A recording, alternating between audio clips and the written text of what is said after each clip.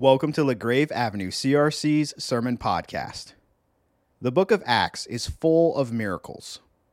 We see apostles doing wonderful healings. But where are these miracles in today's world? There are a couple theories about this, and we see how maybe miracles are a bit different nowadays. You're listening to Signs and Wonders by Reverend Peter Yonker. We have 4 Bible readings this morning, not just one, 4, all of them from the book of Acts as we get close to the end of our series. I'm going to start. The first one I'm going to read is from Acts chapter 5. I'll read verses 12 through 16. And before I start, let me just contextualize these 4 readings.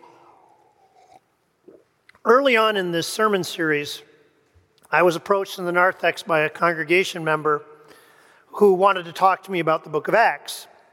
He had been studying the book of Acts at home, reading it as his devotions, and had been enjoying that and wanted to share with me an observation. And he said, I know why so many people were converted.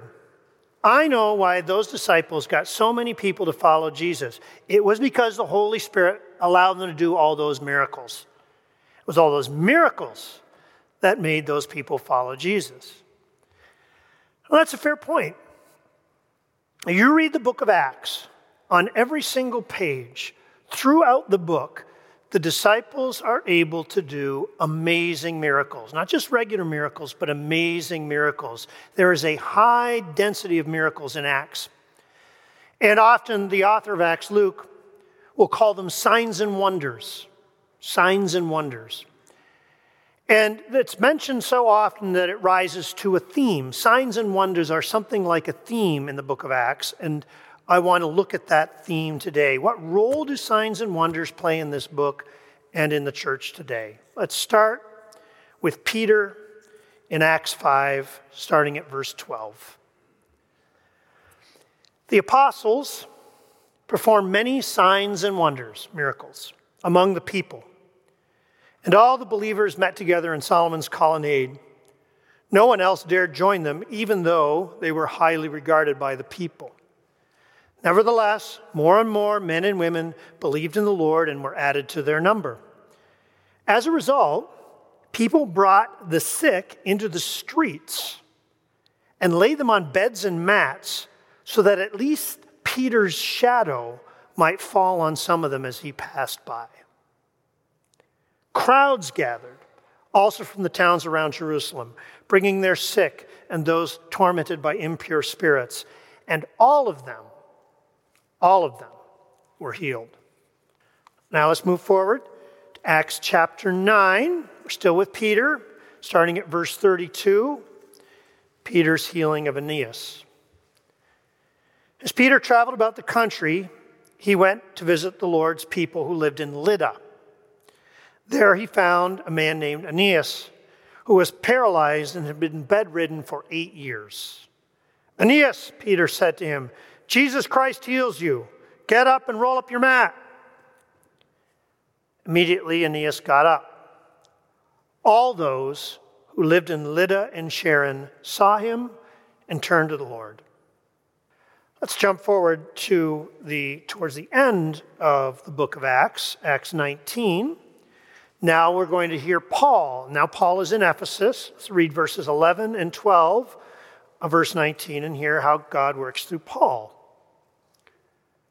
God did extraordinary miracles through Paul, writes Luke, so that even handkerchiefs and aprons that had touched him were taken to the sick, and their illnesses were cured, and evil spirits left them. And last but not least, Acts 14, we'll read the first 3 verses of Acts 14. At Iconium, Paul and Barnabas went as usual to the Jewish synagogue. There they spoke so effectively that a great number of Jews and Greeks believed. But the Jews who refused to believe stirred up the other Gentiles and poisoned their minds against the brothers. So Paul and Barnabas spent considerable time there boldly speaking for the Lord, who confirmed the message of his grace by enabling them to perform signs and wonders. This is the word of the Lord. So what did we just hear there? This amazing testimony, right? People in Lydda and Sharon bringing the sick people out into the streets and laying them in mats so that if Peter walked by, maybe his shadow would fall across them and they'd be healed. People in Ephesus finding handkerchiefs and aprons that Paul had touched, probably in his work as a tent maker, taking them to the sick and the demon-possessed and touching them so that they were healed. Peter healing Aeneas, and literally everyone in Lydda and Sharon, that's what it says, every single person in Lydda and Sharon turning to the Lord. People bringing their sick to Peter and to the rest of the disciples, the apostles, and all of them being healed. Every last one of them being healed. Miracles, signs and wonders. And I haven't even told you the most amazing of the miracles in the book of Acts. I haven't told you about Paul raising Eutychus from the dead and Peter raising Dorcas from the dead. Amazing stuff. Now, as I read about these miracles, let me ask you, what is your reaction? I have two reactions. My first reaction is gratitude and amazement at this wonderful thing God did back then. And I think to myself, man, I would love to have been in Ephesus and watched as Paul healed all those people and the Spirit moved.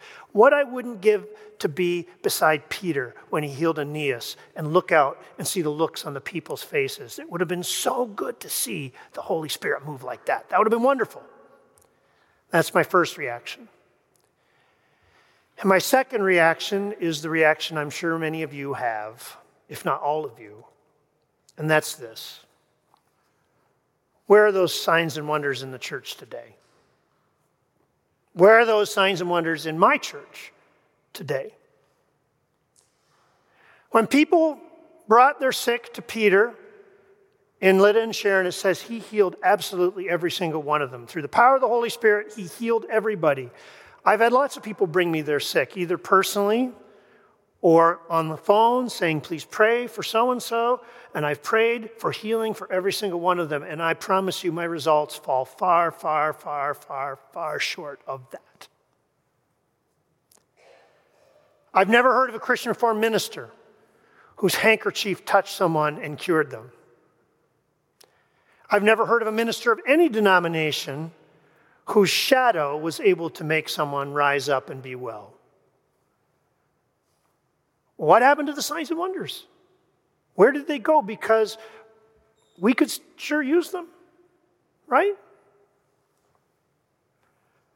I know, you know, we all know, every single day we hear stories of people whose lives are a mess, who've been shattered by disease and situations. And how great would it be if I could walk up to some of those, that young mother with cancer, and put my hand on her head and say, be healed, and she would be healed. How great would that be? Lord, that would be wonderful. Go to the person with addiction. Walk into that family who's been dealing with depression for 20 years, lay my hands on someone. And, Lord, that would be so wonderful. And I promise you, Lord, I would give you the glory. I wouldn't take the credit. I wouldn't make it about me. I would give you the glory. And you know what, Lord? So many people would be touched by that. If that could happen here, people out there would see and they'd start coming to church and there'd be a revival. I know it would do great things, Lord. And yet, where are the signs and wonders? We are not the first generation to notice this contrast between our experience and what we read in the book of Acts. This contrast between the density of the miracles there and what we experience today has been around already from the early church fathers. Augustine and John Chrysostom, great fathers of the early church, already wrote, and this is in the 4th and 5th century AD, they already wrote that they noticed that there was a difference between their experience and the book of Acts. Here's what Augustine wrote in The City of God. He wrote this: "For even now miracles are wrought in the name of Christ." Miracles still happen, he says. "But they are not so brilliant or so conspicuous as to cause them to be published with such glory as accompanied former miracles. They happen, but they don't happen with near the intensity," he says. John Calvin, also acknowledged that miracles are far less frequent in his day. There is an essay that Calvin wrote where he defended the Protestant Reformation because there were people who were charging that the Protestant Reformation couldn't be legitimate, couldn't be a movement of the Holy Spirit because it wasn't accompanied by signs and wonders. And if it was a true movement of the Holy Spirit, there would have been signs and wonders. Calvin defends himself against that charge and says, no, it is a true movement of the Holy Spirit, but he does admit that there aren't the kind of miracles that you find in Acts. So Augustine's experience is different than the church in Acts. John Calvin's experience is different than the church in Acts. Our experience is different than the church in Acts. What is going on? What can we say about signs and wonders? Well, a popular and very reformed way of expressing this, an explanation that's been given for a lot of years, is a view called cessationism. I don't know if you've heard of that. Cessationism. And cessationism is the belief that miracles and signs and wonders ceased at the end of the apostolic age. So the apostolic age is the time when the people who had actually walked with Jesus and been with Jesus were still alive. So the apostles were still alive. And this view holds that when they died and when the church was well established, and especially important when Scripture was in place, there was no need for miracles and they would cease. They did cease. A lot of conservative reform people hold to this view. A good example, B.B. Warfield. Does anyone know that name anymore? B.B. Warfield. Early 20th century, conservative, taught at Princeton Seminary. Here's what he wrote about this problem, this issue. God has given the world one organically complete revelation, the Bible. And he's adapted it to all, it's sufficient for all, it's provided for all. And from this one completed revelation from the Bible, he requires each of us to draw our whole spiritual sustenance. Therefore it is that the miraculous working, which is a sign of God's revealing power, cannot be expected to continue, and in point of fact, does not continue after the revelation of which it is the accompaniment has been completed. That's dense theological language, but he's saying is once you got the Bible, you don't need miracles anymore, and so there are no more miracles. Cessationism. Is that right? Is that the best way to understand miracles and our relationship to them? I want to say more than this, and I'm going to lay some ideas out in a moment, but before I do that, let me just say that ultimately what I'm doing is baptized speculation. I've prayed hard about this and worked on it hard this week, but here's the truth. Nobody knows why there's a difference between Acts and now. Right? I don't know the minds of the Holy Spirit, and I don't know the mind of God on this issue. And anyone who pretends to speak with authority on exactly what God is doing is clothing speculation with certainty and speaking more than they know.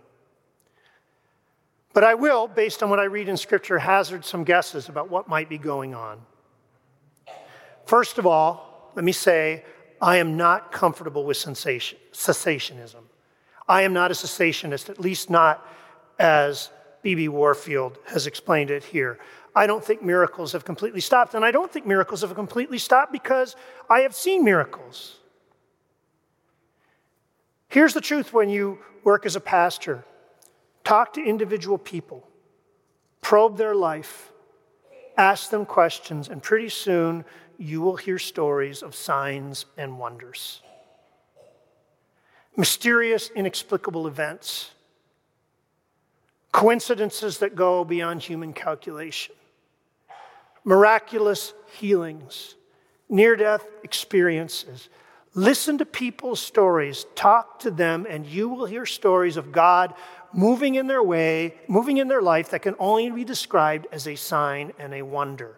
Miracles still happen. They have not ceased.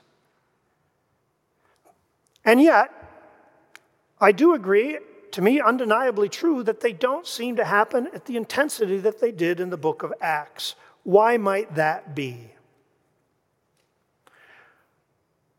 Well, let me hazard a guess here and say maybe the cessationists have a point. when they say that the Holy Spirit did more miracles at the beginning of the apostolic age as a way to establish the church and get it started. And now that the church is started and the Bible is here, miracles maybe don't cease, but maybe they've backed off in their intensity. And why would that be? Because miracles are never meant to be the main event of Christ's church. Miracles are not the main event of why we are here. We do not come to this place to see the sparkle, to see the flash of miracles. We come here to meet Jesus Christ and Him crucified, to knit our life to His, to disciple ourselves to Him, and learn the way of servant obedience on His paths. Miracles are not the main event. Miracles point to that crucified reality, which is our main event. You hear that clearly in Acts 14, verse 3, which I read a little bit earlier. Acts 14, verse 3 does a wonderful job of showing how signs and wonders relate to the true gospel of God. Here's what it says. Paul and Barnabas are in Iconium. They are preaching and serving, and then this is what it says. The Lord confirmed the message of His grace by enabling them to perform signs and wonders. So the miracle of His grace, the gospel, is the main thing. The signs and wonders enable that message, point to that message. You hear the same thing in Acts chapter 8, verse 6. This time it's Philip. Philip, the deacon, was also able to do lots of signs and wonders, and this is how Luke describes it. When the crowds heard Philip and the signs he performed, they all paid close attention to what he said. The signs pointed beyond themselves to the message that Philip was giving. Signs and wonders are not the main event. They're meant to point to the gospel of Jesus. So perhaps, and again, perhaps, the Holy Spirit has dialed back the intensity of the miracles for the same reason that Jesus would often tell people to be quiet after He did a miracle for them. You remember that, right? Jesus would do a miracle for people, and then He would deliberately tell them, don't tell anyone about that. Jesus had this ambivalent relationship with His miracles. They were really important for a sign that He was the Messiah, but He did not want them to be the main event of His ministry. He understood that the cross and the work of the cross was the main event of His ministry. Why did Jesus tell people not to tell others about His miracles? Because He knew that miracles are shiny objects. Miracles are wonderful, they're dazzling, and they tend to attract a crowd, and He didn't want all these people following Him looking for the miracles and not understanding His ultimate purpose. In fact, there are 2 times where Jesus refuses to do miracles. The people come to Him looking for a shiny object. They say, hey, Jesus, we'll believe in you as the Messiah if you do one of your miracles. And Jesus says to them, you'll remember, a wicked and adulterous generation asks for a sign. When miracles become the main event of the church and the center of the church's proclamation, things have gotten out of whack.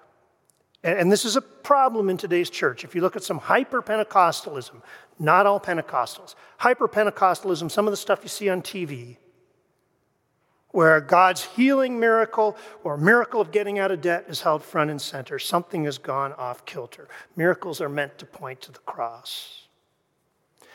In fact, one more qualifying thing. In Matthew 24, Jesus even says that some signs and wonders can be done on behalf of the other team. Just because a preacher claims to speak for God and works a miraculous sign doesn't necessarily mean they're a true prophet.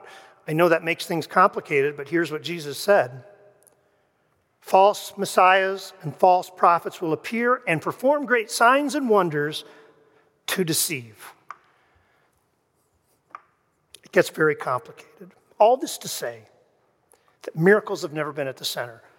The cross and the way of Christian discipleship and the way of the cross has always been at the center. What can we say about the miracles that still continue today? How do we understand them and their place? Here's my favorite image for what a miracle is. A miracle is a 60-degree day in February. If you come from a northern climate, which I do, my climate is more northern than your climate, Canada. If you come from a northern climate, you know that winters are long and they are hard, but once in a while, at the end of February, you'll get this wonderful 60-degree day. All of a sudden, the sun will come out, and it'll warm the earth, and little children will put on T-shirts and ride their bikes, and it'll be like a gift. I remember when I was a kid, maybe 14 years old, we had, even in Canada, a 60-degree day, and my friends and I went over to his driveway, and we played basketball for 2 hours straight, and we took our shirts off, and we sweat in Canada in February. It was a miracle. Now, as great as that 60-degree day was, it would be foolish for us the next morning to get up and say, oh, where's my 60-degree day? I want another 60-degree day. I want 60 tomorrow and the day after and the day after that, if that became our focus. What we need to do is receive that day for what it is, a beautiful gift and a sign that spring is coming. Winter's hold is breaking. The cold will end, the ice will break, and the eternal spring will come. So it is with miracles in the book of Acts and with miracles in our lives. They're not the main event, but they are signs in our lives that God is strong and Jesus is alive and his eternal spring is coming. And they're meant to give encouragement to us weary pilgrims as we go along our way. That's how Fleming Rutledge describes what a miracle did for her. Fleming Rutledge is a preacher. You've heard me mention her name before, probably. She's not just a preacher, she's a theologian.